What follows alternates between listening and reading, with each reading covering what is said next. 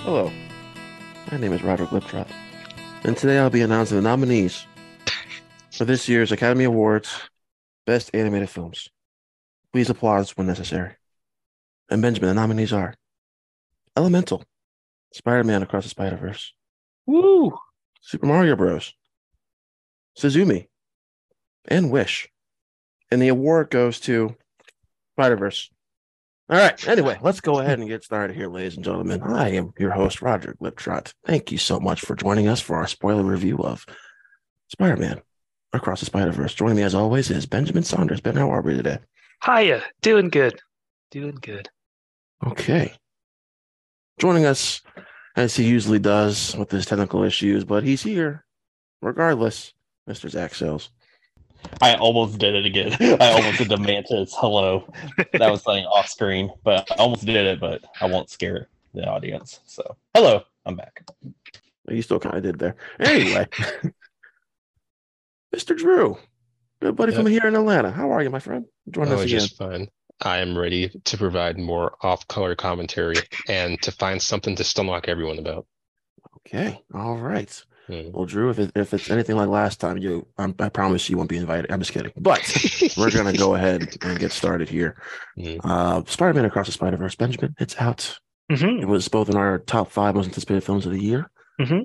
And I'm not sure about you because you and I haven't talked about it yet. I sent you 3 words, I think, or 4-word text response. I don't know, 3 or 4 words, something like that. I texted you things. So yes, you're welcome. I think it was all caps as well. It was all caps. So I was very excited. Yep. Into the Spider-Verse, Ben, came out in 2018. Mm-hmm. We had to wait 5 years for this. Did disappoint. We're going to talk about it. But first, Zach, in your non-spoilery thoughts, just real quick, your expectations and then your response to seeing Across the Spider-Verse. Did it live up to your expectations? That's a better question. Did it live up to your expectations? It exceeded my expectations because I really wasn't hyped for it. Just because I don't know, there were just something. It may be just because of who I am and just like what I like and stuff, and being excited for certain movies and such, that with something it's gonna be like overly like hyped or overly, loved and beloved, like last year's Everything Everywhere All at Once. I always just like, yeah, it's gonna be a good movie. So, and there's just nothing to argue about. There's something to discuss about. So that's where my expectations were. It's like, yeah, it's going to be a good movie, and it's going to be just like the first movie. However, when I saw this one, it exceeded my expectations. I was not expecting certain things, and I think that's what really is a grabbing force to the movie. And all in all, it's like an incredible part one. That's all I'm gonna say. All right, Drew. What are you, in your quick, non-spoiler thoughts? What were your? Did it meet your expectations? I would say it did fall. So I think my issue with this one was that, of course, I loved it, but it's very hard to top that first movie. I do think that this one does suffer from being a sequel. And I think that, a lot of this super duper positive reception is from people who already went into this wanting this to be their all-timer. And for a lot of people, it still is, even though the story's not finished. I think that they heard Epic Part 2 and their mind went to like Empire Strikes Back. And it is like, I'll elaborate. I'll put it like this. I'll elaborate a little bit later once we're all settled in. But overall, I think that the movie, it's a little bit too complex in some areas and a little bit too simple in others. Interesting take there, Mr. Drew. Mm-hmm. All right, Ben, your thoughts? I would say for me, it exceeded expectations as well. Even though my hype was growing with the last week, but still I was surprised and shocked at several things, and came out very high on it. I'll agree that it's not like my all-time favorite Spider-Man movie right now, but it doesn't have to be. I feel like we get into people get into superlatives real quick after one viewing and stuff. But it is very high on the list, and I do love it a lot. All right, yes. So for me, it also exceeded my high expectations. Thanks to you, Zach, because you texted me like 5 minutes before I was going in the theater. Jerk. Or no, it was a couple hours. It was a couple hours. It was a couple hours, but still, you jerk. I made it excruciating for you to wait. You did. And yeah, so that did not help at all. But leaving the theater, I was very, very impressed, very satisfied. And then seeing it again yesterday, I loved it even more. And I'll get into my superlatives later, but this is definitely one of the best Spider-Man movies ever made. Um, Zach, I actually just put up my Letterboxd review. It was like 5 paragraphs. But yeah, it definitely exceeded all my expectations. So, all right. Well, with that being said, we're going to go ahead and if you guys have not seen the movie yet, you guys know what to do. This is the time to check out and come back once you see the movie. If you do not care about spoilers, well, then stick around. We're going to go ahead and dive into full on spoiler territory. All right. So we're going to break this down to sections, gentlemen. What we like, what we didn't like, Easter eggs, cameos, all the good stuff. Our expectations for March when Beyond the Spider-Verse comes out. Talk a little bit about the music because Ben loves music so much. But let's go ahead and let's get into our first category, which is the pros, gentlemen. We're going to start with the pros, what we really, really enjoyed about the movie. Zach, I'll start with you, man. Start with the pros. I mean, I think it's the obvious one out of everything is the animation. Like, there comes a point where I was just blown away of the visuals of what I was seeing. Like, it's hard to top that first movie, how unique it is and how impactful it is to, like, literally every other anime film now. Is like kind of people are not copying it, but are, like, very inspired by it. You can see from the new Teenage Mutant Ninja Turtles movie that's coming out. And then you got The Last Wish, Puss in Boots The Last Wish, which is one of the best anime movies ever. So it really has an impact on, like, you know, future anime movies and going forward and such. But this one just topped all that on top of their own original movie. So the animation alone, like, blew me away. This is spoilers, right? Just double checking. Okay. The first fight scene with Gwen and Vulture, I was not expecting that. There's just something so eye-pleasing about two different animation styles clashing into one. And I think that set up, like, the rest of the movie perfectly, on the aspect that this is going to be a multiverse movie just colliding into one. And it never just feels like vomit in the blender. It never feels like it's just too much at once. It just animates so, like, effortlessly and just so great. Yeah, that's probably my, like, biggest positive out going into this one. On top of the cameos, on top of the Easter eggs, but I'll let y'all delve into that more. But the animation alone just deserves, like, honestly, best picture. There's, like, no doubt about it. It is the best picture nom. All right, I'll go ahead and go next just to kind of, I don't want to talk about the animation because I'm sure Ben and Drew will cover that. I just want to talk about how what made that first Into the Spider-Verse so great was I didn't need all the superhero stuff. That movie was still great just focusing on Miles and his story. What I liked was how this movie just expands upon it and we get more into not just Miles, but Gwen. This is more Gwen's story than Miles' story if you really, really think about it. It starts with Gwen. The last frame ends with Gwen. That 17-minute prologue, whatever it feels like, I mean, it's a long prologue. I did not expect it to go on for as long as it did. And on first feeling, I was like, man, we're really taking some time away from Miles here. Like, I want to get back to Miles and Earth 1610. But on second feeling, I was like, man, I'm really, really appreciating what they're doing with Gwen, her story, and her complex relationship with her father.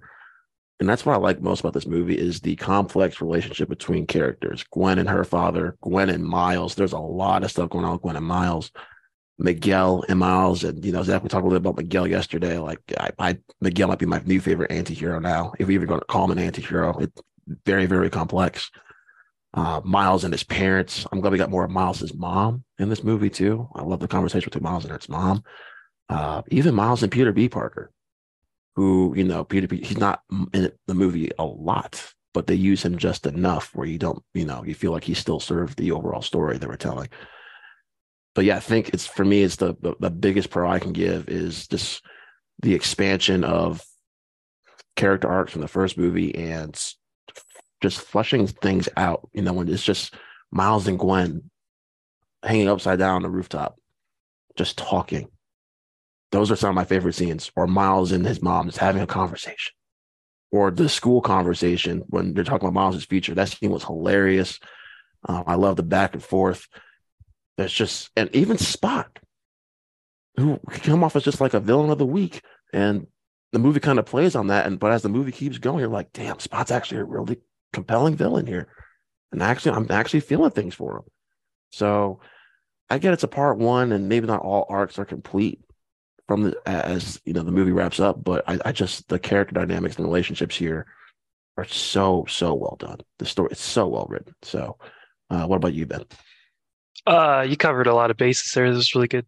Um, I guess the characters and their arcs and relationships were just exceptional for everyone. And it's crazy how much they covered, and it doesn't feel bloated at all to me. And everyone is interesting, and I'm engaged with every relationship and everything.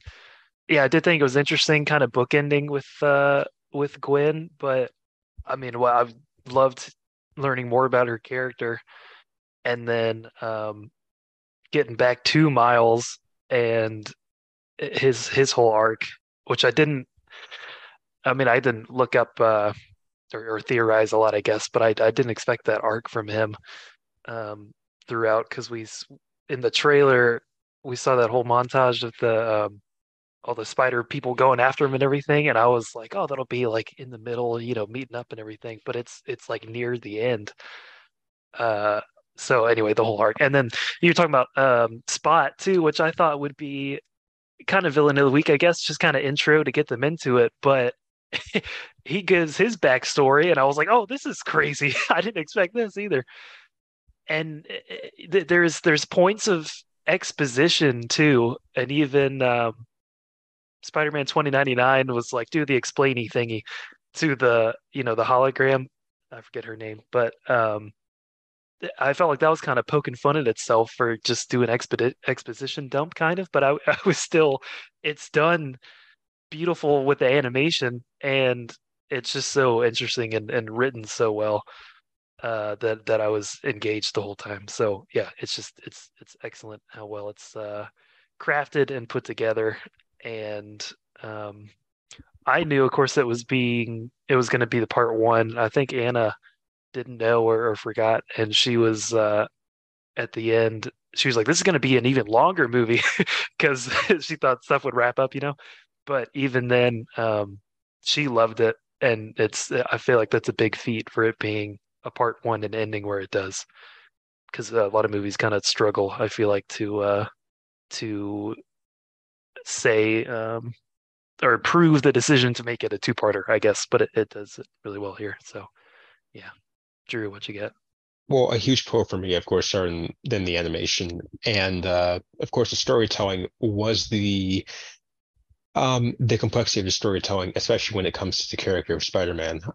Something that I think, and I might be biased because, of course, I grew up with the Tobey Maguire movies and also like the cartoons like Spectacular, well, mainly Spectacular. And then of course the Amazing movies came out, and it was kind of like, it's cool, it's whatever. But as soon as the Tom Holland movies came out with the MCU, I definitely kind of felt like whatever there whatever everything that's special about Spider-Man that has kind of been commodified into just like making it into like another big franchise, or part of the MCU, sending him to space in his third movie, stuff like that. But then when the Spider-Verse came out at the end of that same year that Infinity War came out, 2018, I really felt like for the first time in a really long time, someone really understands what kind of makes this character tick, even if it wasn't about Peter Parker.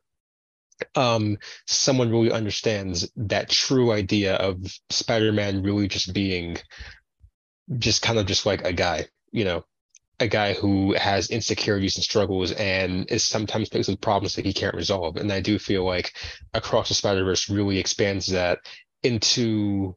I like how it kind of breaches that into all of the other Spider people, Miguel O'Hara, taking his own place, and then suffering, horribly for that, um, well, that's and Gwen Stacy, having to deal with the guilt of, thinking that her father thinks that, she killed her own version of Peter Parker. And I also kind of like how the movie itself almost seems to be written by, I think it was written by Warren Miller. I'm not sure, but it almost seems like when they were writing the script, it was almost a rejection of the idea that um you must go by that same kind of system of suffering in order to prove yourself as a hero. And I feel like part two might even be a bigger refutation of that, especially with the revelation that we have of him being an Earth 42 at the end. All right, let's go around the room one more time for pros because there is a lot to talk about. Zach, go back to you again. Anything else you want to touch upon with pros? Really just rebutting like what everybody's been saying, because as we talk, it's like, oh yeah, I remember that. Oh yeah, that the spot thing. I was really like creeped out towards the middle of it with his animation. It was very dark and like because he's jokey and stuff, and then like his backstory and like basically just want revenge on Miles, even though it was like it could seem jokey with the first like during the bagel, which is a total butterfly effect to me of just one little bagel just create this whole supervillain, and like but his whole life just changing and being nothing. Also quick, I do like the Venom cameo. That was out of everything towards like the middle. I was like, all right, we're gonna see Andrew Toby, there's gonna be something here about them. But the Venom thing I was not expecting, even though it's not Tom Hardy and it's like a side character, it still was kind of just different and cool to see on top of the Lego Spider-Man 2, which is very funny. But the whole spot thing, like it just goes completely like it like shifts on a dime almost on like how dark it goes, and there's just some of the imagery. It just didn't feel like a kids movie, and that's like a lot of things. This is really close to a PG. Is it a PG movie, right? Is it? Yeah, it's very close to be a PG-13 movie. On top of like some dialogue, like they say ass and like I think one says another like semi cuss word type of thing. But even like the imagery alone, it was just very dark, and I really really vibed with that, especially the spot stuff, the black and white, and like the sketchiness of stuff. That was just really cool to me. Miguel, like the Miguel Spider-Man 2099, his character was just really fleshed out. Like it kind of like resembles a lot. I was getting a lot of No Way Home vibes, like on the similarity of like just fixing everything, and then Miles saying, "Why do I have to abide to that? Why?" Like with Tom, like why can't we save these people? On Miles, why do I have to follow all the other Peters and all the other Spider-Man's footsteps? Like Drew was saying, it kind of just like takes that and like, no, I'm not going to abide to that. And even though the consequences are still there, and like the universe will try to fix itself on that. I just like that whole concept in general, and like how it still kind of connects to Tom's Spider-Man to a point, and just all the Spider-Mans in general of like juggling too much. I think there's just a lot to unpack here, but that was just like the main two things I really wanted to like speak out on again. And top of the Andrew stuff, or like seeing Andrew on the big screen again, even though it's like it's a shot from the actual movie of Amazing Spider-Man. It was just so cool to see how it just all connects, and then seeing the video game Spider-Man cameos, and then there's just a lot of freaking cameos. I think that's one of the things I like messaged you, Rod, is like there's a lot of Easter eggs, and like the whole time, even though it's exposition, I was still like just pointing out every little thing I could see. Just really cool. Well, that's why I'm excited for you to get your second viewing in later, because I think you'll see things you missed before, but I think you'll just appreciate the story and the emotion of it a lot more on second viewing if you didn't, because that first viewing, it's just a lot, right? It's overwhelming. It's an overwhelm, but in like in a positive way, not overwhelming like in a but like there's so much I got to point out. I want to see this and this, but now like when I was watching it with my sister, 'cause I took my sister yesterday, I just focusing solely on the story, and then still pointing out some cameos. Oh, like, that's a Spider-Man from that issue, and oh yeah, that's that. And I totally missed the second Donald Glover thing because I was laughing so much. I forgot that they showed Donald Glover again a second time. And so I missed it the first time, but I was seeing it for my first time, or seeing it for a second viewing, but first time seeing that scene, I was like, oh my God. So just little things like that, it's really cool to point out or just to witness. But yeah, I think for me, it's just I was so wrapped up with this story and its unpredictability. And they kept showing that 42 constantly. I know that's what I noticed the most at second viewing was like they constantly kept throwing that 42. And my girlfriend was like, yeah, did you not notice that? I noticed. I was like, no, I was so wrapped up in the story. I didn't really have time to really focus on that. But I'm really, really excited for where they're going to go with this next one, because I think it's going to be as unpredictable as Across Spider-Verse was with Beyond. Hopefully it sticks to that release date of March 2024. Fingers crossed for that. But I think that first hour is so freaking good because it's a lot of downtime. And it just makes that second half of the movie so much more enjoyable. And you really feel the stakes because you had that time to spend with the character, with Miles and with Gwen. And I think, Zach, you were talking about Miguel. I think, Ben, you were too, a little bit about Miguel. and how how really well written he was and how fleshed out his character was. It's had a bit of a Civil War-ish vibe to me in terms of I see where Miguel is coming from and I see where Miles is coming from. And, both viewings, I'm like, yeah, of course, I'm going to root for Miles. But I'm like, is Miles really doing the right thing here? I mean, Miles might fuck some things up. But then there's that glimmer of hope at the very end when Gwen's dad retires from being captains. Like, okay, shit, maybe we can still save. There's a way to save Miles' dad without fucking up the universe. So, yeah, to me, this story is just so well written. It's such a great fleshed out story. And like I said, I know it ends on a cliffhanger, but in a way, it still feels complete. But I'm looking forward to what's coming next. So Ben, or go ahead, Zach. But get something else to say.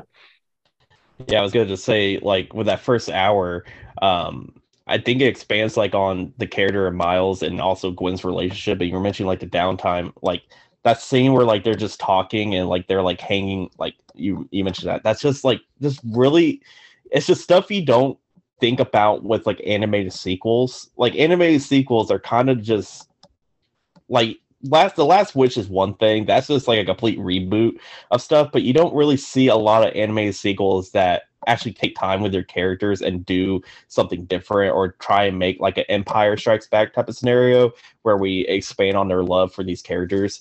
And this one just does it so well. I do like how there's not really a Sinister Six villain. We see Vulture and stuff, but really the villain is, you could say, is Spider-Man 2099, but the villain, there's really not an antagonist trying to besides 2099 stopping Miles in the end, but it's just not as prominent as most comic book movies do, with a villain being the focal point of everything. We got Spot with that and stuff, but it's just not as fleshed out, or not fleshed out, but just not as a Green Goblin, in No Way Home. It's not as major to it. It's just more of a setting up and building up to it. And really, it's just more about the character of Miles and just Spider-Man as a whole. And we don't see a Goblin. We don't see a Doc Ock trying to stop him and stuff. I think that's makes it a lot different than the other Spider-Man movies. Well, it's funny because Earth 42 actually did mention the Sinister Six in that little news report. I don't know if you saw that, but it was the Sinister Six cartel or something like that. Yeah, on the news station, which I thought was pretty cool. So maybe we'll see that. I doubt it. I felt that was more just a little Easter egg, Spider-Man fans. I think so. You think they're gonna do it? I think so, partly because it's too. These movies have already both the first one and this one have already predicated themselves on being just having massive ensemble casts. So I really don't doubt that, even if they're not the huge focus, we will get at least maybe at the very least 5 to 10 minutes just of Uncle Aaron, if not Miles, engaging with the Earth 42 versions of the Rhino and the Vulture and the Shocker and whatnot. Interesting. All right, well, Drew, why don't you go ahead and go next, man? Any other positives you want to talk about? I mean, I feel I get it's funny because I really like this movie, but I almost feel I don't have as many positive things to say as I thought I would. It's because it's funny because as soon as it ended, I pulled up my phone and I was ready to put in those 4.5 stars, and then I did, and then I got home and I was like, no, I took the half star off, and I was like, I don't know, it's maybe it was so overwhelming as an experience, like you said, that I almost felt a little bit underwhelmed in that case. But I don't know. All right, Ben. I guess we talked about animation, but I felt like it was a lot smoother too. Yes. Which, I mean, the first one's fantastic, but I feel like a lot of transitions and stuff were smoother, which, I mean, could just be advancements in technology too. And then the voice acting, and I don't even have someone in particular, just everyone was awesome. And J.K. Simmons for being J. Jonah Jameson in every universe. I love. That's so cool. And then we talked about the Lego stuff. It's not a big part, but I was real giddy with that. And even him working on the bracelet, he was boop, boop, boop, making his own noises. I thought was really funny. There's just so many, clever little things. The ending reminded me of Silence of the Lambs a little bit, which is cool, with the trick, at two different houses, and yeah, I don't know. We could keep going, picking out little stuff, but overall, I guess that was the major stuff for me. Positives. All right, well, let's move into negatives then, because for everybody, not every movie's perfect for everybody. Well, I think this is a fucking perfect movie. But anyway, people might have some nitpicks. People might have some things to complain about. Drew looks ready. So Drew, why don't you go ahead and get started with your cons? So this is going to seem like extremely pedantic, but especially with this comparison.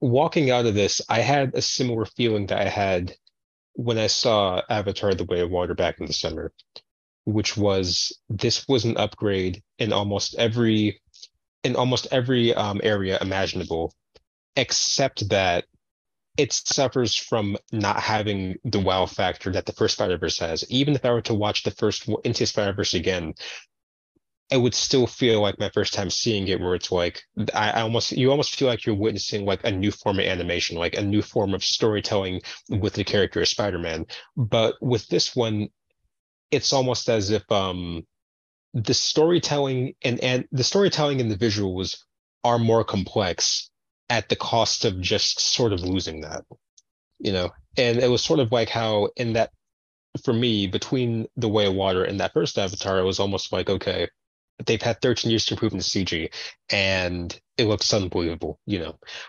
It looks almost hyper real.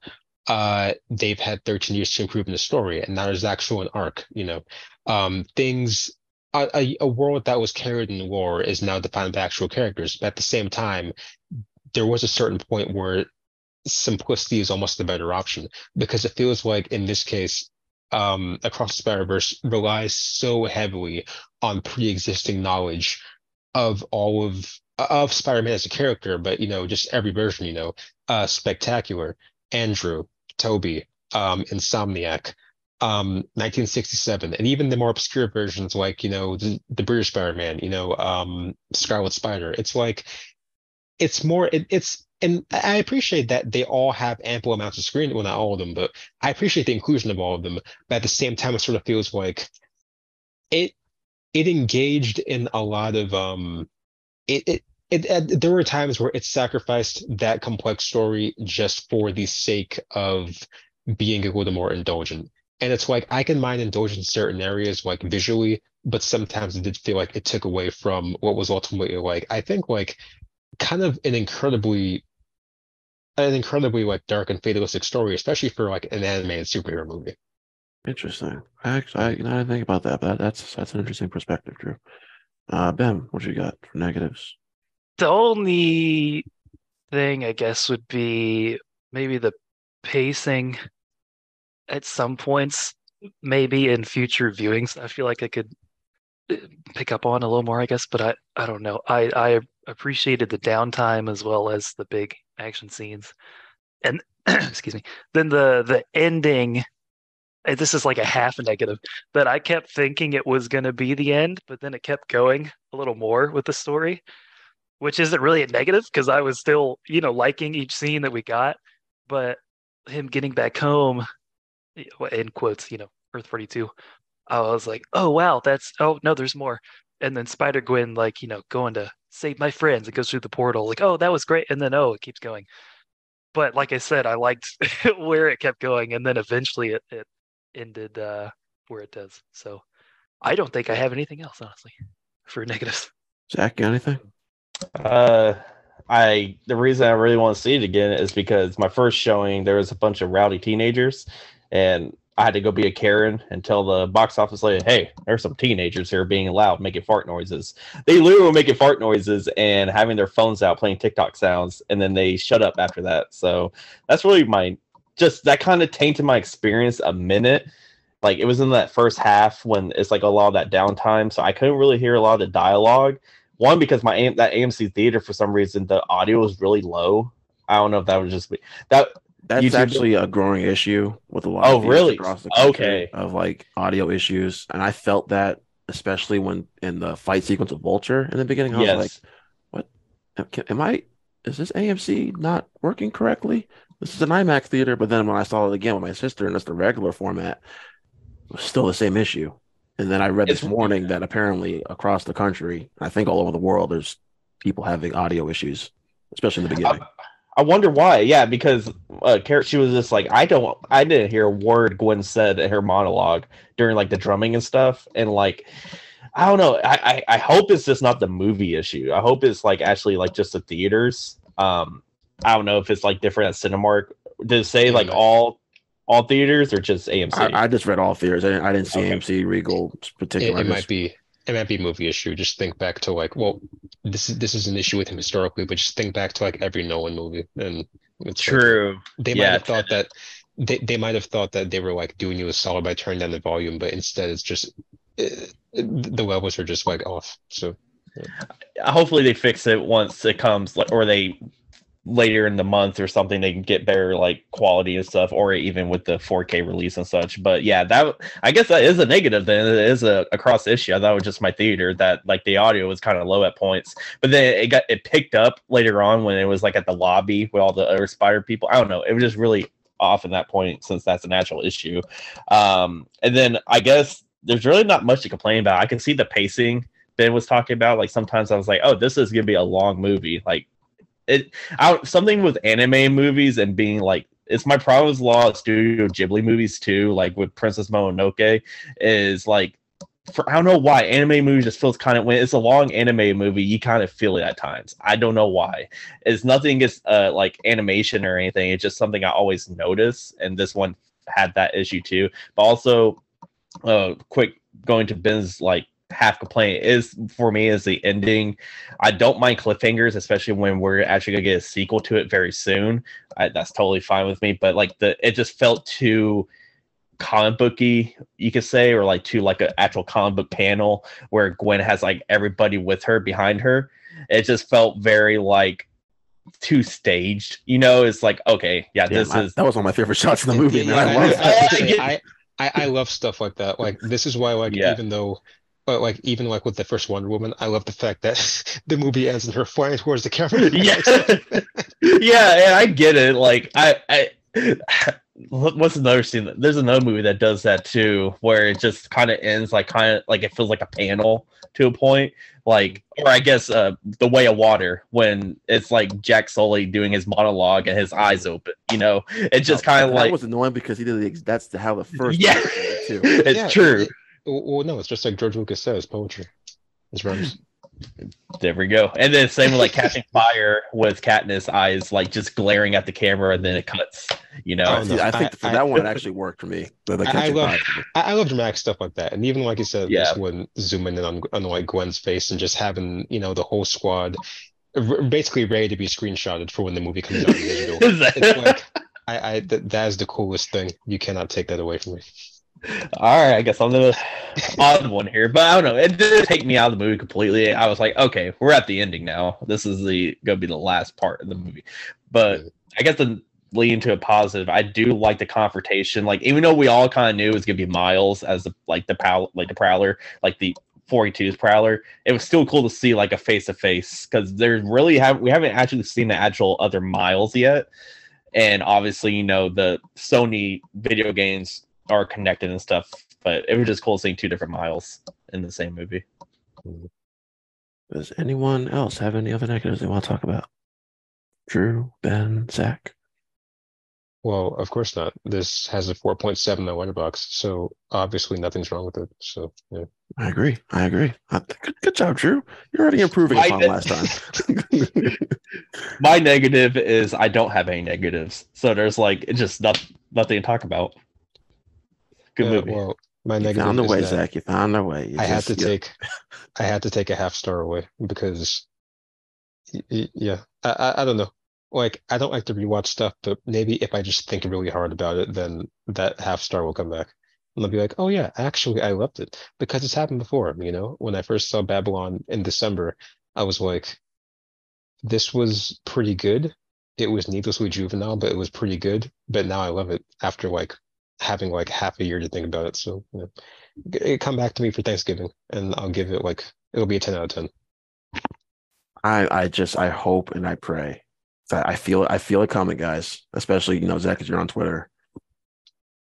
Once the summer's over and Oscar season starts, well, Across the Spider-Verse wasn't all that good, It's just we were kind of in a lull, and I really, but now that it's out on digital and 4K, Miles wasn't really all that compelling. I mean, There's it's just not. the same arc from the last Well, movie. I know it's coming.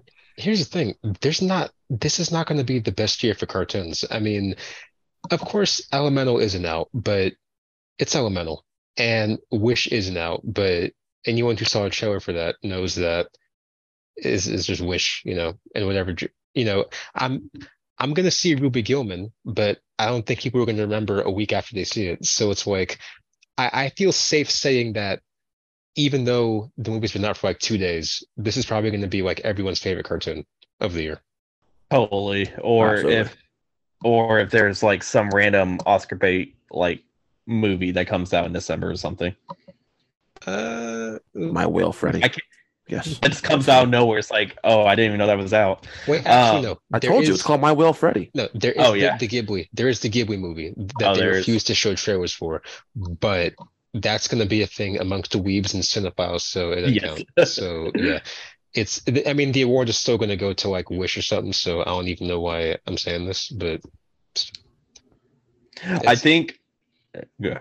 no, I was saying it's like that one year where I had made up my mind. I was like, man, Disney fell off. They're never gonna make a good movie again. And then they made Moana, and I was like, oh my God, this is fantastic. And it's actually one of my favorite movies, ironically enough, even though it stars Dwayne Johnson, who right now I feel about that some bitch. But yeah, and then it lost to Zootopia, and it was like, oh, so you just don't give a shit anymore. I felt the same way about Pixar. I was like, for years, they've been sucking. And then they made Coco, and I was like, excellent. And then they came back with like Onward, and I was like, oh, all right.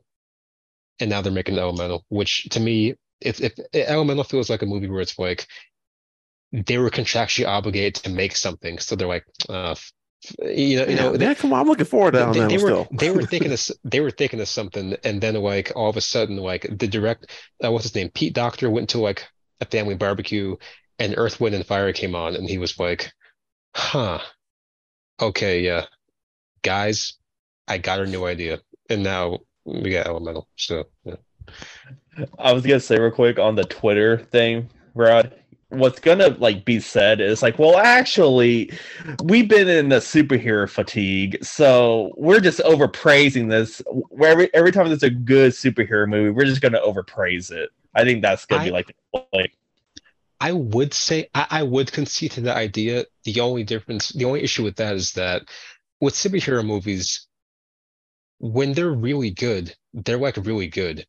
And when they suck, they just kind of suck. Like that's like, I don't know. Like that's like the same kind of people who are like, oh, Love and Thunder isn't that bad. And then they're like getting on Guardians 3 because I guess because it wasn't Feige enough for them. I don't know. That's why no, like if it's good, it's good. Now don't get me wrong, people still like to be retroactive about stuff, but it's like I don't know. This seems like a genuinely universal movie. Like to the extent like I think the closest comparison I can think of is someone like my dad. He's been around, of course, he's like almost 6. He's been around for all these movies. The last animated movies that he liked were Shrek and Finding Nemo back in 2001, 2003. He loved the first Spider-Verse and he looks forward to seeing this new one. So it's like, if it can get somebody like him, I think it's going to get everybody, regardless of what, 50 deeply unhappy people on Twitter said. totally. I like how you said that, Drew, because I actually, when I was talking to my mom last night, she's like, "So Robert, you're gonna take me to see this, right?" And I was like, "I'm surprised you want to go see another comic book movie in a theater." So when I take her the next couple of days, I'm gonna be. I hope she likes it because she can only take but so many comic book movies. Mm, But she loved that first Into the Spider-Verse, like your dad. mm. Um, there's something about the Miles character too that's just so relatable, even more than Peter Parker, because we have seen the Peter Parker story done about every other year. So I want to say Miles is more relatable than Peter, but it feels like that to me. It feels Well, like Miles is a little bit more relatable to more general audiences than Peter Parker is. I think part of it too might be that Peter Parker's been around for like almost like I want to say like almost like 75, 80 years or something like that. He's like, but like this, there's people who are like, he's an old character, and we already have a preconceived notion of what Peter Parker is to the point where when you deviate from that, um, people take offense to it almost. It's the same thing with Clark Kent and why they're making such a big deal about James Gunn's new Clark Kent being a beacon of hope as opposed to like Zack Snyder's nihilist, which I mean, I didn't have an issue with that personally, but it's whatever. Um, but with this, with Miles Morales and his new characterization, he's a relatively new character. He only came out in I think like 2010, 2011. And I think part of what people love about him is that he has such extreme fears and doubts. And like he reacts like an actual person would to getting powers, you know. And especially with the way that they up the ante in this one, especially with stuff like that Earth 42 ending, it's sort of like he rightfully treats this with the horror that it kind of should have. So I think a lot of people can kind of just walk into that rather than, you know, it's sort of I'll put it like this. Most superhero movies are about like just blind empowerment and I can do it. But this one is more so about like escaping fatalism and just dealing with stuff the way that you need to deal with it. All right, with that, Ben, we're gonna go ahead and take a quick ad break, and we're gonna come back and talk about some our favorite cameos, our favorite Spider Person, and then we're gonna talk a little bit about the music too. DJ Ben, drop it.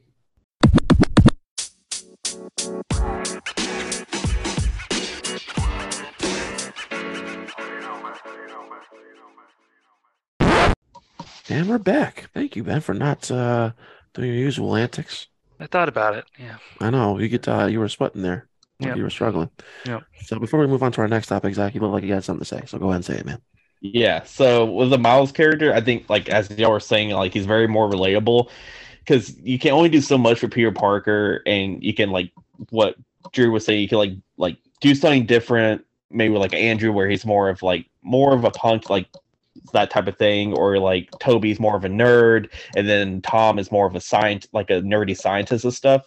That's not really relatable to me that much. Like there's some nerd stuff, but you could just attach any nerd thing to like any Peter Parker variant.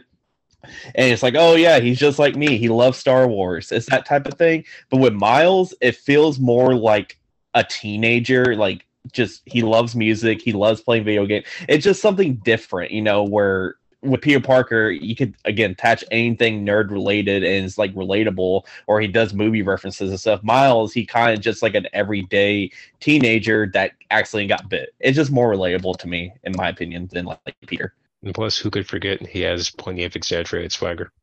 That it does. That it does, Drew. Oh my god. Which is funny, this movie did make me want to go. I replayed some last night of the Miles Morales game, which is flawless at 60 frames. I had that same thought of like, I kind of want to go play Miles Morales now. But we got Spider-Man 2 coming out later this year, so let's hope so. No, I got So the it doesn't become another PS5. Kill the Justice League game, and it gets delayed every other year. So, all right, let's talk about now, Ben. Let's talk about our favorite Spider Person because there's a lot of them. So I'm going to combine these two categories in terms of favorite Spider Person and Easter egg cameo, all the above. We'll go around the room a couple times here and just combine these, make it one big old category. I'll go first before someone else takes it. Donald freaking Glover. Holy shit. Did not expect that. That was the cameo I was not expecting. Zach, I think you and I were talking of like, we might see Toby or we might see Andrew or, maybe even Tom in some form of capacity. I did not see that coming at all. Now, whether that's MCU or some other version of the universe, that was still pretty cool. And the fact that the scene kind of goes on for like a couple minutes and then we see him again, it's just, man, they really went all out with that cameo. So I really appreciate that. Drew, go ahead, Ben. I was gonna say that's like really layered too. Yeah. I knew some of the story, but then watched the behind the scenes thing or whatever, and or Easter egg video, and how he voice a Spider-Man in one show before or something, and then he was gonna be Miles Morales at some point in a live action, and wore the suit in a Community episode, which I watched recently, and that Community episode is shown in the first Spider-Man, which Aaron Davis is watching. It's just there's so many layers to it. Yeah, but I was very excited for that. My favorite Spider Person in the entire I really enjoyed Peter B. Parker going all the way, even going back to the first one, just because like it was interesting for them to take that sort of inherent Boy Scout character that Peter Parker is, and just show him as like a fuck up, as like almost it's almost like it's similar to how people find Miles extremely relatable. Peter B was sort of like that's what Spider-Man is actually going to do to you, you know. I think that's why everyone likes Spider-Man 2 so much, the one, well, Sam Raimi Spider-Man 2, because that whole sequence in the middle where it's ruining his health and he just kind of like becomes just more well adjusted just by not thinking about that kind of stuff. Um, Peter B. Parker was sort of he was like the epitome of that, you know. It will leave you physically shattered and depressed and just kind of like by yourself being a hero like that. And I liked how they sort of repaired his arc, and well, not repaired, it was just that was just his arc. How in this one he's a lot more laid back. He's a dad, so you know he has something more to live for. And I enjoyed even though he wasn't in it nearly as much, but he was just more of a supporting character towards like the second act and then the end of the second act. I still really liked his inclusion in this. And I look forward to him being sort of them closing off that mentor arc in the third one, because I really do think that he was part of the heart and soul of the first movie. As for my favorite cameo or appearance, it's kind of funny because ever since they even started hinting at the multiverse, I really despised the idea of cameos because it kind of just felt like I was burnt out from years and years of the MCU, especially when they started that whole trend, starting back to like, I want to say like Black Widow, where, you know, you sit there for 10 minutes looking at the credits and then someone shows up and they're like, hey, it's me, Blorko. And then everyone claps and then that's it. And I was like, okay, well, this is just one movie. They're not going to do it again. And then they did it in Shang-Chi, and then they did it in The Eternals, where it's like, hey, it's me, Harry Styles, Gleb Shido. See you in 5 years. But the Spider-Verse, I think the reason it never bothers me with either with the first one and in this one is because it feels it doesn't feel there's no sense of grandiosity or importance. It just sort of feels like inclusion of it feels like a celebration of the character rather than just some kind of forced ham fisting of, you know, look who we got, look who showed up, you know. My personal favorite appearance might have been from Mrs. Chen, from the Venom universe, primarily because it didn't feel like ironically enough, that was a moment that felt like genuine cohesion. Like that was a moment that to me felt like they were really trying to stitch things together and attempt that connection rather than just, you know, the guy showed up, you know. I think I thought that it would have been infinitely more distracting seeing like a live action Willem Dafoe or, you know, a haggard Alfred Molina who was there for like 5 minutes on set rather than just seeing someone so minute who is still recognizable if you're a fan of those movies, you know. So yeah, and as for the Prowler, I will admit I didn't mind seeing him. I thought it was a cool cameo for both appearances that they gave him. It did feel like a bit of an afterthought, or more so like that thing that the MCU does where, you know, they introduce somebody and hint but then forget about them, kind of like with the leader and what they're doing now, because I don't really think they ever wanted the Prowler or Miles Morales to be a thing in the MCU. I think they're kind of coasting off of the goodwill of the Spider-Verse. But if he does show back up, and it's like I have to give this movie credit for kickstarting that rather than them just being like, you know, oh well, we did that, because not really. I don't think we're ever going to get, or at least not now, because the MCU is already as crowded as it is. I don't think we're going to get Miles Morales for a long time in the MCU until Tom Holland really decides to hang it up, and I think that's fine. Well, that's unfortunate too, because it feels like these like it is to this day it never ceases to amaze me that like an animated movie with half the budget was able to capture so much of that character compared to what's supposed to be the premier studio for understanding these characters. And it's kind of like, in a way, that kind of sucks. I kind of hate the idea. Well, with Shameik Moore, I think he's like almost 30 or whatever, but so is Tom Holland. Like, it kind of sucks to me that by the time they get Miles Morales, who says that they're not just gonna like either take from the Spider-Verse interpretation or just like create a whole new guy who's not even who we know anymore.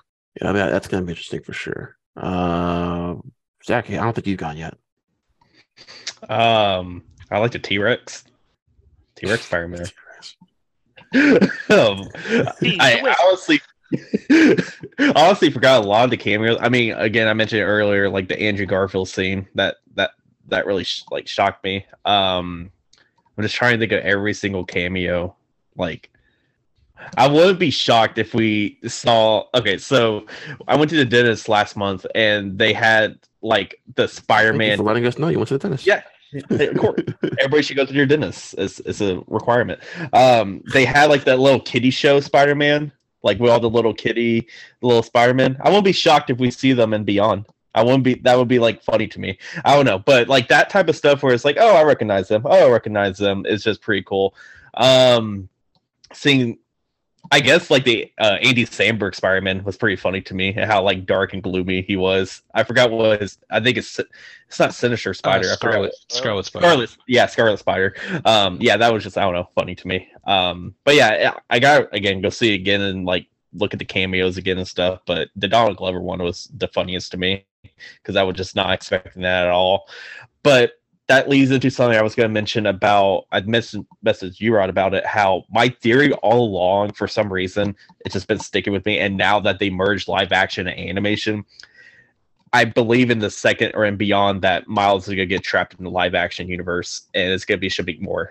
I think that's always been my theory since like this was supposed to be a part 1, part 2, and now that they brought live action into it and connecting the dots of it all, I think it's more possible than ever. I think it's funny too how this movie comes out and like the day of release or the Thursday night release. Oh yeah, by the way, we're doing a live action Spider Miles Morales movie. That was a little. Oh, okay. So if it's not going to happen in this, I'm pretty sure we're going to get some form of live action Miles Morales and Beyond the Spider-Verse. I'm with you on that, Zach. I would like that. Oh, sorry. Yeah. I would like to see it kind of like of a Multiverse of Madness thing where he's going through other dimensions and we just see Shamik more in like the costume. I think that's probably as far as it's going to get. Like connecting, because MCU will not like have that anytime soon. And MCU like pissed off. I really hope that they do more Roger Rabbiting. That was actually, to me, one of the more creative aspects of this movie because, well, it is it. I don't remember how they did it. I think it's like they made a 3D movie and then they basically just drew over the entire thing. I think that's what they did for this first one and this one. But I really did love that effect. It's something I haven't seen like since I was a kid, and to see a mainstream movie like this doing that was like really inspired. So I do kind of hope that even if, for as much as I might cringe at the idea, if they do have, our typical 3, Toby and Andrew and Tom show up, I would hope that they're just interacting with like people with like things that are not there. Like, I don't know, just something out of that effect I just get a lot out of. Well, cameo wise, you 3 went down my list of like top 3 that I wanted to say. And I guess I talked about Lego a little earlier. So, but shout out to Spider-Punk. I thought his character was great. Daniel Kaluuya was animated really well, with it like constantly changing the blocks and stuff, and was really funny. And then his kind of character trait of being anti-establishment and everything, which is actually kind of a plot point with giving Spider-Gwen the made the homemade bracelet or whatever. So yeah, I kind of mention watch, man. God damn it. Yeah, I forget. I've seen it once. I forget the name. The nice jewelry with the Project Bootleg. Yeah. So yeah, I like how his character was funny but also integrated into the plot like that. Yeah, I was gonna say Spider-Punk too. That's kind of like my last one I want to talk about. Dan Kaluuya just voiced him really, really well. Yeah. And they kind of like been teasing him like, who's Hobie? Who's Hobie? Then Hobie finally shows up. And then is that Kyron from Deadpool who voices Spider-Man in India? Yeah. Okay. I was like, who is that? That's okay. So is his name Kyron or is it Depender from Deadpool? Yeah, I think that's his name. Yeah, actually. That's the guy. Yeah, like Spider-Man. That whole sequence in Mumbai Hatton, I think it's what it's called. Spent a lot more time there than I thought, and I didn't mind it. I could have spent some more time there too. I love just hanging out in that world, and that's when the stakes got real. That's when the stakes got real. Shit hit the fan, and that whole entire action sequence of them, saving everyone, and it was just a really entertaining sequence. Let's talk about the action real quick here. Does anyone have a favorite? Oh, go ahead, Zach. I would say the cowboy Spider-Man too. I like how it goes Western, like their eyes, that split second. I really love that scene. My sister and I laughed so hard. It's like on the count of three, one, and then he just lifts like you're supposed to wait till three. I don't know. Just found that really funny. Okay, action. I don't know if it's the same amount of action as the first one, maybe a little bit more because it is a longer movie. But that first hour, there's just so much downtime. That entire chase sequence is probably, I mean, that's probably the standout, right? Is that, every single Spider person after Miles. But then it gets emotional when it's just Miles and Miguel, and you get that revelation like, oh shit, Miles was not supposed to ever be bitten. That Peter Parker is supposed to still be alive. It kind of like makes Peter's death in Miles' universe even more sad. But like you still feel for Miles. It's like it's not his fault. He didn't ask for this shit. It really wasn't like it's not his fault. But like Miguel got really, really harsh towards Miles. Like you're just an anomaly. You're nothing. All that stuff. And I love that. Even though it got ruined in the trailer, he's like, "Nah, I'm gonna do my own thing." I wish they didn't spoil that in the trailer. Thank you, Sony. But that was such a powerful line. And you kind of saw a maturation in Miles just within those couple of lines, that look he gives to Miguel. Now, whether Miles had really planned that or not, guys, of luring all the spider people on that train or just kind of running, I'll leave that up for debate. But that entire chase sequence was just filled with, a lot of great cameos, a lot of great emotion. And I think it's Spider Bite, the Avatar. I like her. I hope we get more of her and Miles' relationship in the next movie because I think she's also part of the team, of Gwen's team, now going after to look for Miles too now. So, that's Zach. You want to talk about the action? Favorite action set piece or anything else to add? I mentioned it earlier, the Gwen and Vulture scene, which is really well done. And again, just flexes how good their animation style is and like blending all that. I am a big fan of the Spider-Gwen comic. I know she's called Spider-Woman, but the comic is Spider-Gwen. And I love just seeing the paint drip. That's literally how the comic is. It's like the paint drip. I love that so much. I guess the bridge scene where the shit hits the fan was pretty cool, but the chase scene is like just was so, it's hard not to, that's probably gonna be like a top 5 scene for the rest of the year, next to like the No Sleep to Brooklyn scene in Guardians 3.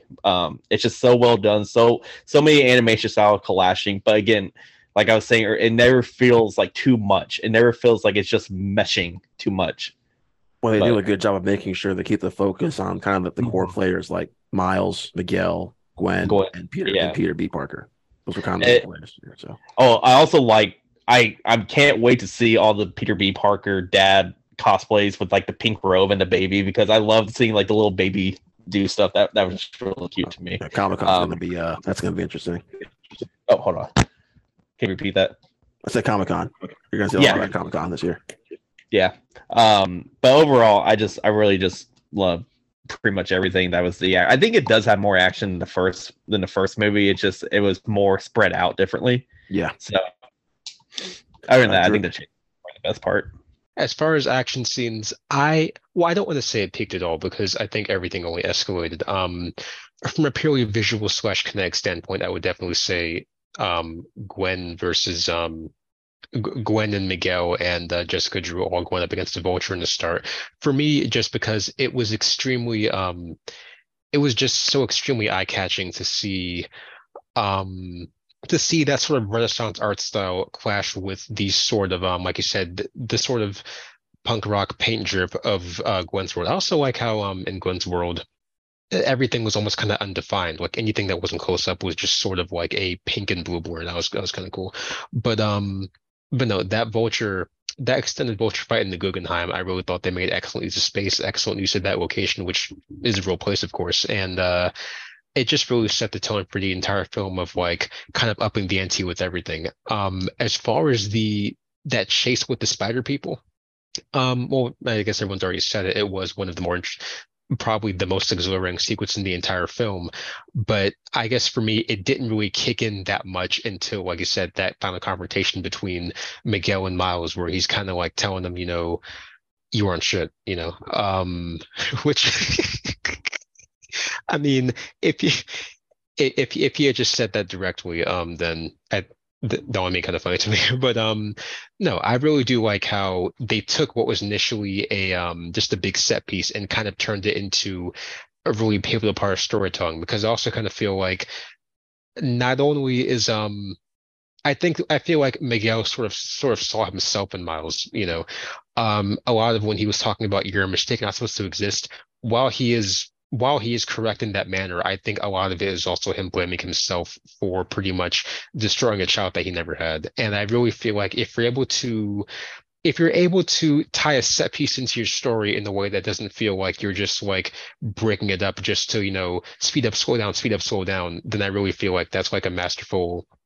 like that is a masterful thing to do, especially in an animated sequel like this. Ben?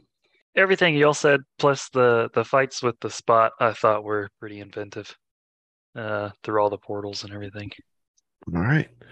I don't want to mention something. You mentioned both Drew and Zach. You mentioned about the paint trip. I noticed this on my second viewing in Gwen's world.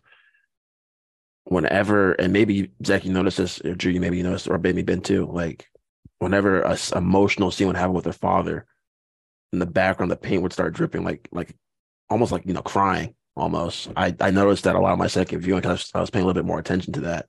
And then when her and her father reconciled, different kind of background, right? A lot more bright and everything. And it's little neat details like that just make me appreciate this movie a lot more.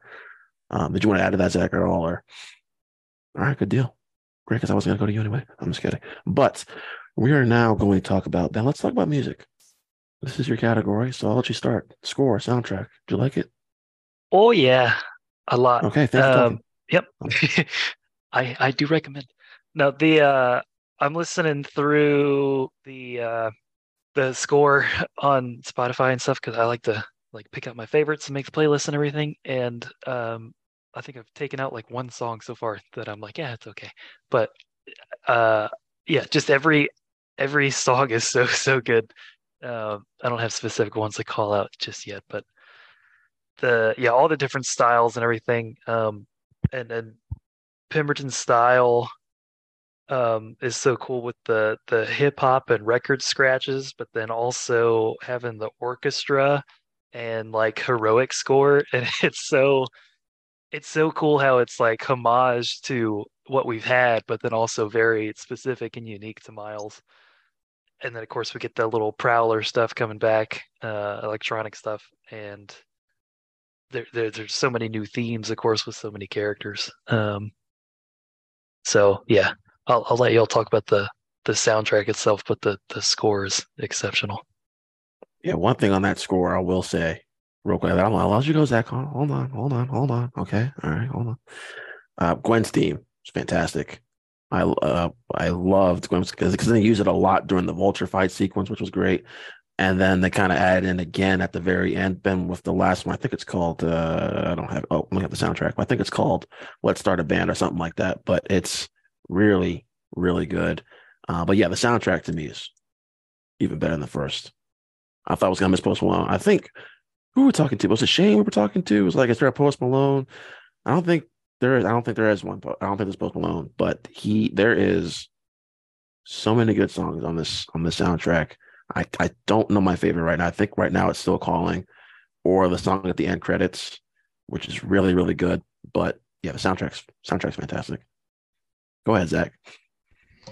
So, no, I really am disappointed there isn't like a Sunflower type song in it because that song is just so damn good and it's very much like a summery vibe song, especially with this movie coming out in the summer. But I do like, I guess Metro Boomin was the main person that they get to make the whole soundtrack. I do like the song Annihilate. That just the beat alone and Lil Wayne's verse is really good. Self Love, that I think that plays when Gwen and Miles is talking like that. It's like a slower song and it's really, really well done. Those are probably my two main ones I've been listening to the most. I gotta listen to the score again because sometimes if it doesn't catch, like I don't know. For some reason, if it's not like a Danny Elfman type score, I don't instantly remember it. So, or Hans Zimmer, bunch of burrs. It's hard to remember. But once I actually listened to it into Dolby, hopefully they fix the audio this time. Or probably not. I can hear it a little bit more. But those two songs are really well done. I forgot who did like the majority of the first soundtrack. Was it Post Malone that did all the songs, right? For the No, like, he the didn't do all main the songs. I think it was more or mixed, honestly. more mix, Yeah, it was definitely a lot more various. What do they call it? Various artists. various Uh, artists. Yeah, so yeah, this one is a lot. I think most of it is actually Metro Boomin. I don't think there's one that doesn't. No, maybe there's one or two that don't feature Metro Boomin. yeah. But I really like those two, especially Annihilate. But I will always get chills when I hear the Prowler theme, especially towards the end. Mhm. Just it's so creepy and so good. I love it. True.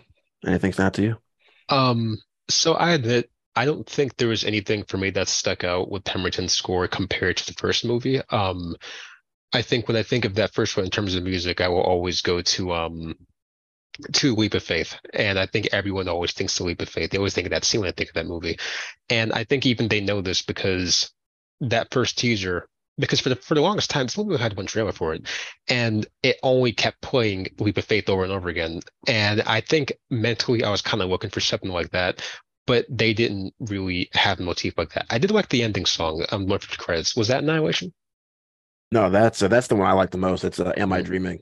Oh yeah, Am I Dreaming? I really do like that because that is a song that still sticks in my head, even though I saw it like 2 days ago. And of course, that reintroduction of the Prowess theme from the first one, which is almost kind of like horrific, which I guess is fitting because that's how that seems to Miles. And Miles' own sort of like hip hop, like they almost added the beat to it for Miles since, he's probably 42. But no, I thought those stuck out. And also like, yeah, I just felt like the actual soundtrack of like licensed music stuck out from the actual score. I almost feel like the score took a backseat to the visuals this time around. Like it was just sort of like music to add to the just sort of almost music to keep the movie going rather than actually being a centerpiece like with Leap of Faith. But I think for that part three, since that has to be their big conclusion, we might see like a lot more memorable or iconic motifs. All right. Let's not talk about Oscar chances. Does this have any Oscar chances aside from the obvious best animated feature? Ben? Yeah, I would hope so, but I probably not. Score, well, I don't know. We'll see what the other scores do. And then I don't know what some other big ones. Sound mixing, I guess not, because we're all complaining. Yeah, I don't think score has any chance in hell. Yeah. Not a chance. Yeah. So I don't know. Zach? It's obviously a win anime movie. I mean, unless again it goes to the default Disney Pixar win. But this one should win it. Did it win in 28 for the yeah. I think in that point I think it probably will win again. Especially this makes billions of dollars, but it could go to Super Mario's too, just because that makes billions of dollars. Don't ever say something like that. Why would you ever say something? Even I'm mad at you now, Zach. What the hell, man? Because the Oscars are stupid and they don't nominate stuff. That's stupid. Sometimes. But yeah, this one should definitely win Best Animated. I honestly would love a Best Picture nom. I think if it gets enough traction, and I mean the Rotten Tomatoes score is still like what 97%, 90%, 95, 96. Yeah. Yeah. I mean, if this movie has legs, I think this movie speaking, if we're gonna go more to like box office talk, I don't know if that's the next subject or not. We can talk about it. Yeah, it wasn't a conversation, but we can go and talk about it. Yeah. I mean, this one, I feel like this one's gonna have long legs throughout the whole like month of June. Probably up until like the Flash will like probably knock it down some, but I think a lot of kids will go see it, and school's out. I think this will be the summer movie for the majority of the month of June. For some reason, I can't see Indy 5 like doing that well as people are projecting, especially with the mixed reception. I think this one. Oh, sorry. Go ahead. I was gonna say I that's common. My closing thing was that it's like I just think this one's gonna have like the longer legs throughout the summer, basically. Oscar chances. So for Oscar, well, before we get Oscar chances, I was gonna say just to put an Indy. I don't know if it's going to be $1 billion movie, but at the same time, do not underestimate the dads of America. They love nothing. Look, before, not even counting Mission Impossible, all dads want in a summer movie is something that makes them lean and then put their hands together. That's what they live for. As far as this movie, having any Oscar chances. I don't know if superhero movies are. It's kind of strange, despite ruling the pop culture zeitgeist for almost 15 years at this point. They're still kind of seen as a different category movie, and it's because for the most part they kind of are. So I think for Spider-Verse to actually break into being anything other than an accomplishment as an animated movie or as, a technical achievement, I think they'd really have to try and sort of break that kind of cultural barrier. And it was already kind of broken with the first one, as in these things can be different. But if this movie really does get the traction that it has online, if the online fan base for this movie can translate to people actually seeing it in person and still talking about it like way after the summer's well over and having that kind of impact, then I think that it probably could last an extra year into getting that kind of consideration. People always bring up Black Panther being nominated for Best Picture. I love Black Panther, but that was like when they nominated Fury Road for Best Picture. It's like, that's a great movie too, but you just want to seem hip. Like, I don't think anyone was walking out of Fury Road saying that's Best Picture material. It's like, I appreciate it, but no. Well, that's just that. I mean, that's the conversation of itself. What qualifies as a Best Picture nomination? What is? Because to me, Drew, I think Mad Max was well deserved of a nomination more than Black Panther was, because Black Panther, I feel like that was just nominated because, oh my God, look, a black superhero movie, it was great, everyone loved it, and let's just it was like you said, like you seem hip and woke. Yeah, well, yeah, pretty much. I get. Well, oh shit! I guess I gotta take back some I said like less than 20 seconds ago. But so I'll put it like this: Mad Max. I guess in that case, Mad Max would make more sense to me because it is an achievement in the technical sense. And Black Panther was indeed just that whole thing of it was a big deal. It was culturally important. If we don't, then we look out of touch. But with the Spider-Verse, I don't think it's gonna. I'll put it like this: it'll have a better. It'll leave a better taste in people's mouths about the superhero genre than it will about actually being considered respectful enough to win Best Picture, because most people don't really pay attention to that. People place more emotional value on the tomato score than they ever will for an Oscar. I noticed that a lot. You're absolutely correct. But I think also because the Oscars are seeing a decline in viewership, putting something like, now, whether that's rightfully to put Across the Spider-Verse as a nomination or not, I'm just going to go out and say it. I think it deserves a nomination. I hope it does. I think it has a better chance of any of the past animated films we've had, maybe since Toy Story 3, maybe, of getting that nomination. I mean, it's been a while. It's been a minute.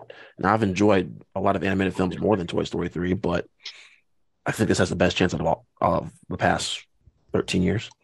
What's that? Well, yeah, because it's like, other than what Miyazaki has, which I don't even know if it's coming out in America this year, but other than what Miyazaki is cooking up, I don't think like Western animated movies are going to be that great this year. Like, I just don't. We could be shocked, and they could make $5 elementillion, but I just do not think so. Okay, DreamWorks could make fucking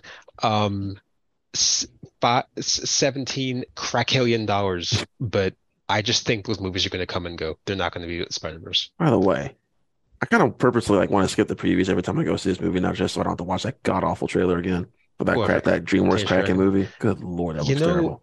It looks like it does look a little bit silly, and the characters for some reason look like, they look like Grubhub, but they have like the mobility of spaghetti. I don't know what that's about. I don't know why every character looks like a gummy bear, but I don't know. It almost kind of feels like I want to see it. It's like, I'm going to be the only grown man in there, but it's the underdog movie.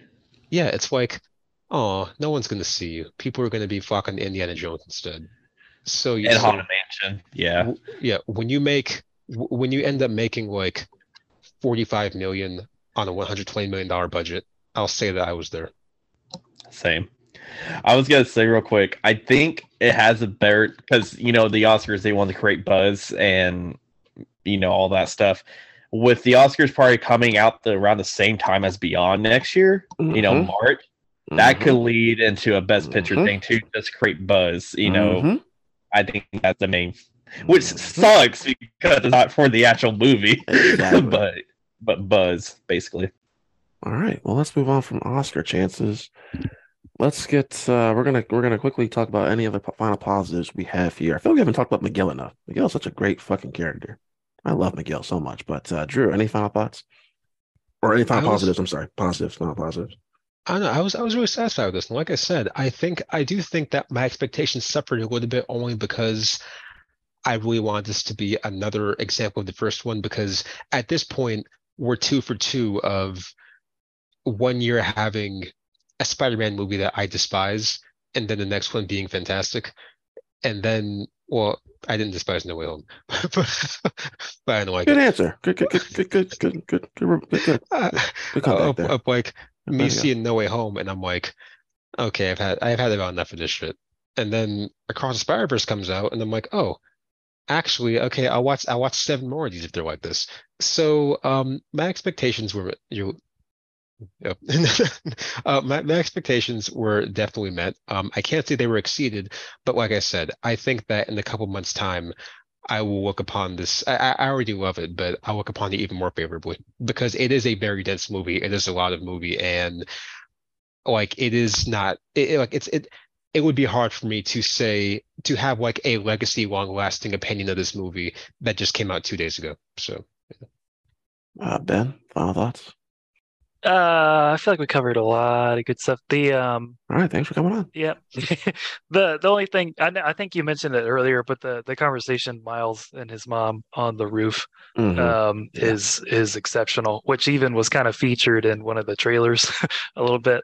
Yeah, there's it's a good long conversation that's written beautifully, and even that kind of got me teared up a little bit too with the voice acting alone with them, and then her kind of understanding or trying to understand Miles more, and giving him that kind of freedom after he was grounded and everything. So yeah, I like the build up to the scene too. Gwen just leaves and Miles is all kind of, down and frustrated, just looking out this like the beautiful, city and yeah, everything. And it's just quiet for a yep, good like what 30, 45, 50 seconds almost. That was a big range of times there. But yeah, so yeah, it's somewhere in that yeah, range. yeah. And then the conversation starts. But yes, that downtime in the movie, man, it's just so good. Zach, any of the final positives? I pretty much said my piece for this movie so far. When I see it again here, probably about an hour, probably find more things I love. I will. guess I'll use. Yes, definitely. I guess I'll use this moment to talk about how like fatigue and stuff is bullshit. I think superhero fatigue is because look, I get Quantum Mania was a letdown for most people, but look, we Zach, got Guardian. it's Kang the movie. It's not Ant-Man Wasp Quantum. My bad. Thank you. Yeah, Jesus. Kang the movie. Guardians 3, you got Guardians 3, you got this, and with how the Flash is panning out to be, I mean, I don't think there is, and James Gunn mentioned it before, I don't think there is like a superhero fatigue. I think they're just a quality, like we just want better quality, and this one proves like when you have an actual great quality comic book movie, it's going to succeed both for critics and audiences. I just think that people just get in this mind, and it's very easy with Twitter that, oh, comic book movies are done for. They're their next Western. It's like, oh, it's gonna be like this and this. I think comic book movies are very easily like universal. Like I think it will always be around as long as they're good movies. As long as it's good product, they're always gonna be around. It's its own basically subgenre at this point, and I will always be there for the comic book movie day one. And again, I'm just glad we got this movie in the end. Well said, Zach. Well said. Well done. Well done. Well, I look forward to reading your thesis on your account later. Thank you. Yeah, I'm making a Spider-Man post as we speak. Actually, well, it's funny if you I go bet back. you are. If you go all the way back to Zach's blog post from 2009, you'll find his article about how there will never be an Avengers movie. So how it would never work out. Well. Look at how the turntables. All right. Yeah. See, Ben, you understood that reference, didn't you, Ben? There you go. I got it too. Is your name Ben? No, it's not. That's right. That's Ben. That's me. That's true. Yeah. Yeah. All right. So yeah, final positives. You guys have already said a lot. Just a very entertaining and a very emotional experience. Very satisfying. And I would not be.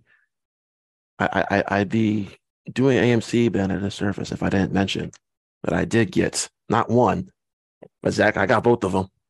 I got both of them. I'm so happy. This was the last one I got it yesterday with my sister. Oh What, Zach? What? no, I'm pissed. The poster behind you, which I hope I get today because I'm going to a Dolby showing. But I saw them in my AMC after I left, and I was like, "Oh, is there free posters?" And the lady went, "Yep, if you went to the Dolby showing." And I was like, I went to the IMAX screening for this. Oh, I guess IMAX or Dolby, but like, I'm just like, oh, okay, no, I'm not gonna like just slip me one because I asked. Okay, cool. You have to wear. I have my Spider-Man shirt on too, so I'm not. Okay. I'm not gonna lie. I might do some bum shit because I let my parents use. I let my parents use my A list because it's like I don't use it often enough, and I might just like cash up my mom and be like, hey, if they got that Miles Morales bucket, I'm not saying you got to get it, but here you go. Like, All right, gentlemen, let's wrap this up here now with final thoughts. Ben, your overall final thoughts on Spider-Man Across the Spider-Verse. Very, very good. 2 thumbs up. Thanks for listening. Highly recommend. Go see it now. Go see it now. Is it on the poster? Let's see. Should be. Okay, I didn't see it. Drew, final thoughts? I think that this is definitely one of the best Spider-Man movies ever, which they say every time. But they haven't said that recently, yeah. they said it for No Way Home. We see how that should turn out. But no, masterpiece. That's what we saw. Masterpiece. Yes, a masterpiece of mediocrity. This is one of the best Spider-Man movies of all time. It's one of the best Spider-Man stories put to screen. It is a celebration of the character, much like the first one was. It manages to, do things like cameos and extra appearances without feeling like key jangling or glove shido. It's emotionally effective. It's everything you'd ever want. I don't even know where it was. I just saw that my fucking mic turned off and then my shit got muted. So I don't know. Oh. But yeah, I don't know. I guess I talked too much about No Way Home in an uncharitable manner. Well, I have nothing to do with. The medical podcast. Stop that. I have no idea how that happened. Look, I can relate to people who like No Way Home. When I was little, I liked when keys jangled, but I'm not little anymore. I'm like 23, and it's like when I see stuff that I recognize, it's cool, but you gotta do something other than that, And when the movie doesn't have much else to offer that, go away, Zach. Go to your senior citizen show me, please. Other than like a half-assed retcon, then it's like that's cute, but I'll be back next time. Try again. Zach, don't say another freaking word. Oh, I'm just gonna say this movie was really good, and I can't wait for the next key jangling movie, The Flash. Because whenever I see The Flash, the preview, I go, "Ooh, this looks cool." Give me 3 hours of this, please. But anyway, back to Across the Spider-Verse, the masterpiece that is this movie. I have a long speech I have prepared, Ben. So if you don't mind, start playing the music. Poop. That one? No, other music. Okay. Violin. We practiced this, Ben. A little. Violin. Chapter 1. When I was a kid, I loved Spider-Man growing up. He meant the world to me. I am now 27 years old, and Across the Spider-Verse, after 2 viewings, is my favorite Spider-Man movie. I would like to apologize to Kevin Feige, Tom Holland, Zendaya, Jacob Batalon, Willem Dafoe, and all the creators of Spider-Man No Way Home. I told you guys that was my favorite Spider-Man movie. I told the world it was my favorite Spider-Man movie. I have been obnoxious about it. But Across the Spider-Verse is now my number 3 favorite comic movie of all time. This film has heart, great genuine emotion, spectacular visuals, and I don't know why I'm reading from my How I Met Your Mother DVD box, but it is Spider-Man Across the Spider-Verse is everything the critics have been saying. And then I was trying so fucking hard. I really didn't want to. And then Zach didn't help opening night. Zach, I'm really pissed at you for doing that to me, man. I'm really fucking pissed at you for doing that. Well, I'm excited for it. Or like when I love it, it's like, oh shit. Yeah, I really wish I didn't log into Instagram. But I think what sets this movie apart and it's not the key dangling like Drew is over there referring to. I just love the character moments here more than No Way Home. I think the character moments and the storytelling is just better done in this movie than Spider-Man No Way Home. Now this is not to downgrade No Way Home at all. No Way Home will still be hopefully my favorite live action Spider-Man movie we've had. But in terms of just pure Spider-Man, me being a little kid, put your glasses back on, Drew. God damn it. I mean, let's be on the Spider-Verse, guys, blows us away, and it's the next Everything Everywhere All at Once, Zach. I don't. I really, but you know what I'm gonna do? I'm just gonna stop saying I can't see anything else stopping this because I've been proven wrong for the past couple of years now. So I'm just gonna stop saying that.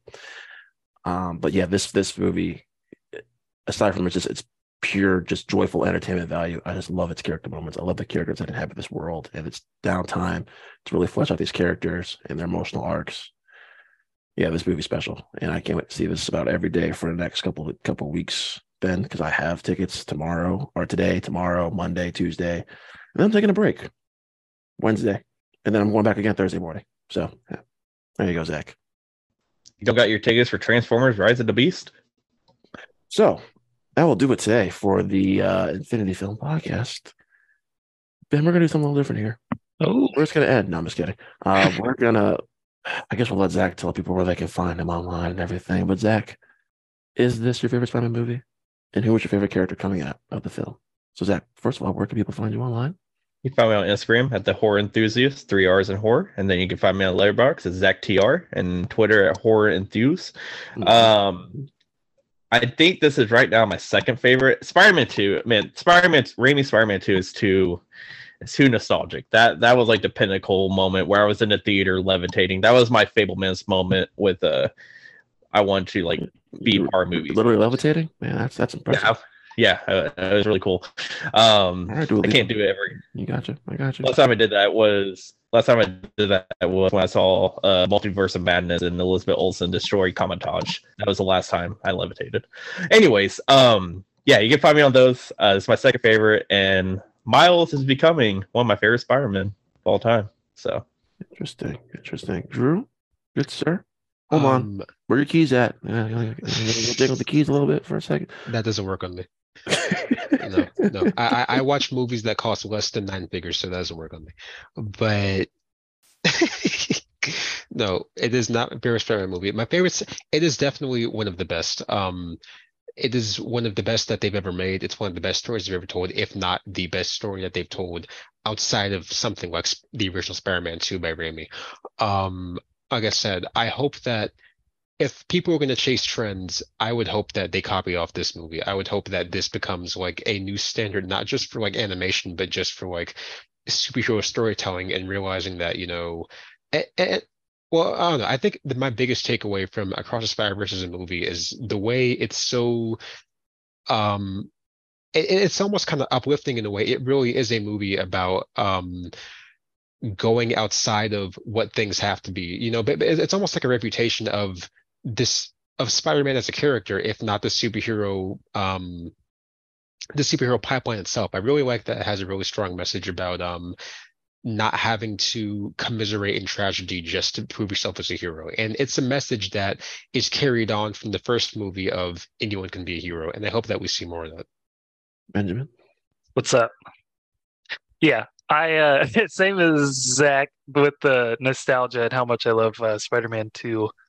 It's very difficult to beat that, but this is, it might be number 2. I don't know if I'm ready to say that just yet, but need a couple more viewings, but it is definitely up there, and one of the greatest Spider-Man stories ever told.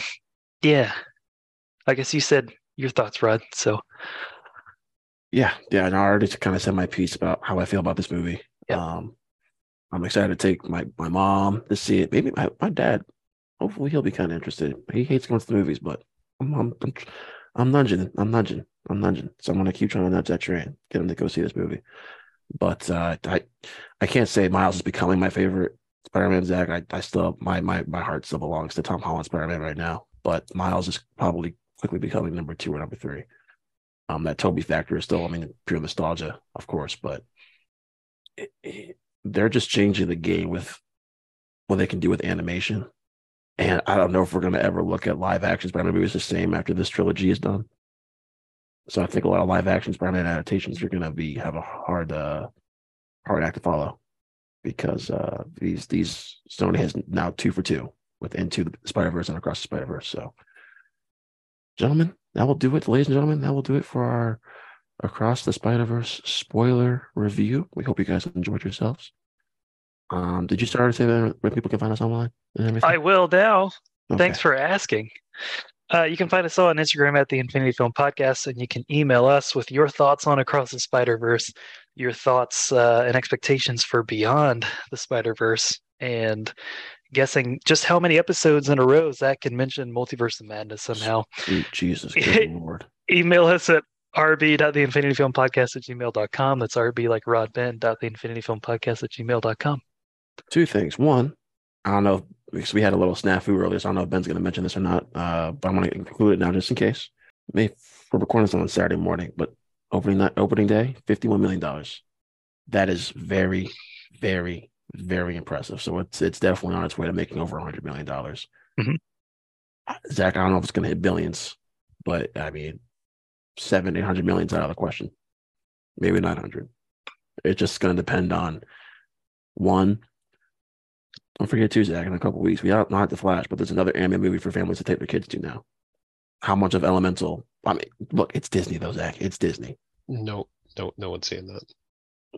I don't think anyone's going to go see it, but it's still another animated film for families to take their kids to. We can't take that out of consideration for the impact of the box office. I'm taking that out of consideration. It's going to be Onward 2.0. You see, well, Onward had the thing of the pandemic also started around that time too. This is their karma for putting Soul and Turning Red on Disney Plus. They get Elemental. Interesting, very interesting. So yeah, but we'll see, Ben, what the box office results are. Next week, Ben and I will not be having a new episode.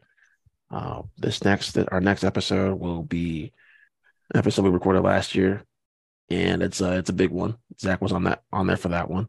Oh yeah, but it's honestly one of my favorites we've ever recorded. It was a lot of fun. Emotional half hour. The third act of the episode is very emotional. There is an arc. Yeah. I'm assuming that the next new movie that you guys are going to talk about is going to be The Flash. Well, can't with The Flash, but The Flash. Yes, that'll be 2 weeks from now. But because we got some travel and stuff going on, so next week is an episode we recorded last year. It is our X-Men episode, our whole X-Men franchise ranking. Now we did that on Patreon, and we were not friends, Ben.